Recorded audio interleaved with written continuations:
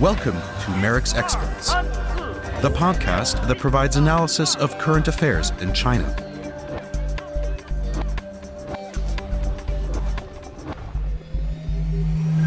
Welcome to Merrick's Expert, the podcast series of the Mercator Institute for China Studies. My name is Kerstin Lohse-Friedrich and my colleague Helena Legada, senior analyst at Merrick's, is joining me today.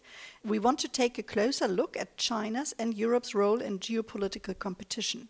Helena, you just published an article called Engaging in Effective Geopolitical Competition as part of the latest MPOC, the Merrick's Papers on China, titled Towards a Principles First Approach in Europe's China Policy.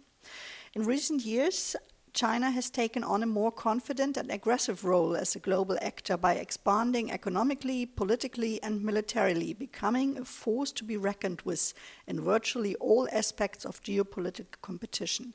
Xi Jinping has made it clear that China has ambitions to become a global power by 2049. Helena, how has the COVID-19 pandemic affected these ambitions?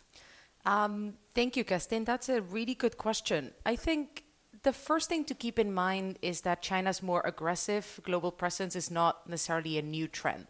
This is something that has been going on for a while, and it's just accelerated over the last few years because the Communist Party, because Xi Jinping sees this as what they call a period of strategic opportunity, which basically means that they feel they have the space right now to advance in some of these goals without facing too much backlash, because they are strong enough after a few decades of economic growth and modernization, and because the West is debilitated and weaker.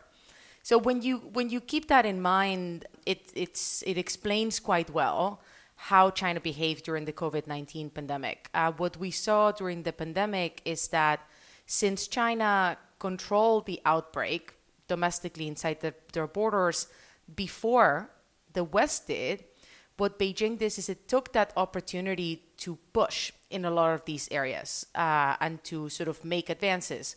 And we saw that very clearly, for example, in the South China Sea or around Taiwan, where China conducted higher numbers of military exercises, or even in the disputed border with India, where there's been a few clashes recently. What happened, however, is that Beijing, I think, probably expected not to face too much opposition to these moves, but the opposite happened. It's unclear whether this was a miscalculation or whether the Chinese authorities were expecting it and simply didn't care. But regardless, what has happened, instead of China being able to make advances without opposition, is that there has been a substantial international backlash against China's activities and behavior in the global stage. Not only from the US, which again was ongoing because of the US-China tensions and trade war, but also from countries in Europe and elsewhere in the world. It seems as if Beijing had managed to get countries to align with the US, something that the US had been pursuing for a few years and it had failed to achieve. So when you look at Europe, for example, you had the majority of member states trying not to pick sides, as they say, trying not to appear to be too close to China or too close to the US. They wanted to maintain good relations with both. And we're seeing that turning. And that, to a certain extent, is Beijing's doing. Where and how does China pose challenges to Europe? So there's a number of regions and domains where China's challenges to European interests and security are most evident. Given Europe's role as a geopolitical actor at the moment, which is still quite limited, we're looking in particular at Europe's wider neighborhood. So the Western Balkans are a very clear region where China is becoming more and more involved through mostly financing and loans and investments channeled through the Belt and Road Initiative. This is also quite evident in the MENA region, in the Middle East and North Africa, where China is also becoming a more and more important actor, even though traditionally they haven't really had a presence in the region. And these, of course, the Western Balkans and the MENA region, since they are areas that border Europe, they are, of course, of key strategic importance to the EU and to its member states. But beyond sort of Europe's borders and neighborhood, China also poses a clear challenge to European interest in the Indo-Pacific, so much closer to home. In the Indo-Pacific, especially when we look at the South China Sea, at Taiwan, etc., there's a clear chance of a potential military confrontation with the US, which is something that Europe should be paying attention to. But also, China is also challenging the kind of norms, standards, and principles that the EU is committed to uphold internationally. There's some challenges from Beijing to the rules-based international order that, of course, clash with European interests. So that's another region that Europe should be looking into quite closely. And a third domain, I would say, is probably the Arctic. In that region, relations with China have been quite friendly and quite positive. However, there's also a potential for things to get a lot more complicated in the Arctic. And we're talking again about norms and standards. So China trying to develop norms for how the Arctic should be governed in the future, which clash with European interests. We're talking also about China-Russia relations, which of course is of clear concern to Europe. And we're talking as well about Chinese economic investments and infrastructure in the region and the impact that may have on environmental and social standards that the EU defends and upholds. These are only some of the regions. Of course, there's loads of other areas of the world where China also engages in geopolitical competition with Europe and with the West. But I believe that these are some of the most important ones and kind of the most pressing challenges that Europe should be looking into at the moment. Would you say that EU member states did neglect the geopolitical dimension while engaging with China? Unfortunately, I do believe that is the case. This is not true across the board, of course, but the majority of European member states have been laser focused on economic engagement with China. So we're talking trade, we're talking investment, etc. And what that has meant is that they've tended to leave aside the more political or strategic aspects of the relationship in a bid to maintain positive economic relations with China, which also benefits Europe itself. They've tried to ignore all the more contentious aspects of China's international behavior. And again, this hasn't been true across the board, but for the majority of European member states, this is exactly what it is. So it is only now that we are seeing Europe a little bit more broadly and a lot of the larger member states and many of the smaller ones as well, starting to consider what sort of actor China is globally, what its interests and ambitions are, and what this means for Europe. So we are a little bit behind on this. Ursula von der Leyen, the new president of the European Commission, has pledged to lead a geopolitical commission that would see Europe develop greater strategic autonomy. What do you think Europe should do with regards to China's geopolitical ambitions? This is going to require, I think, a very mixed approach by Europe. Step number one, I think, is going to be for Europe, for the EU, for the member states, to decide what exactly Europe being a geopolitical actor means. That's step number one. But when it comes to China and what we can do about it, of course, this is going to be different depending on the issue area or the region that we're looking at. But overall, I like to say that there are sort of three general principles that I think Europe should be following when it comes to geopolitical competition with China. First of all, it's very important for Europe to provide a credible alternative to China. This is especially true when it comes to the investment and financing issue that I was mentioning earlier. When you look at the Western Balkans, when you look at the MENA region, a lot of the kind of inroads that China's making into those regions are through investment and financing. And that is an area where the EU is strong and where the EU can compete.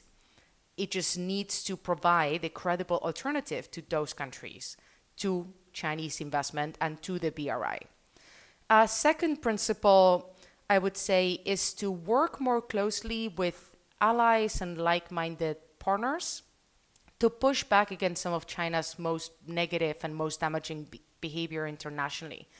And this is particularly true, for example, in the Indo-Pacific region.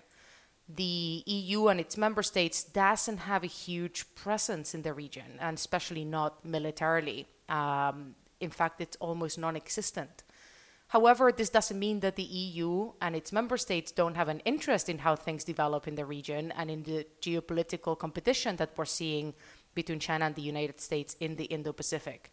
So this would require Europe to just work more closely, not just with the US, but with other partners in the region and other like-minded states. And we are talking about Australia, Japan, South Korea, ASEAN states. So there's something that Europe could do there. It's just maybe not as a kind of individual actor. And a third principle that I think we often forget about when we're talking about geopolitical competition with China, especially at this time of rising tensions with the US, is to cooperate where possible and appropriate. Even though China's more aggressive international behavior tends to clash with European interest and sometimes even European security, this doesn't mean that there aren't areas where cooperation is possible. For example, when you look at the Western Balkans and you look at infrastructure, investments, Europe also has an interest in developing infrastructure in the region. So if Chinese projects follow European norms and standards, there should be no reason not to cooperate.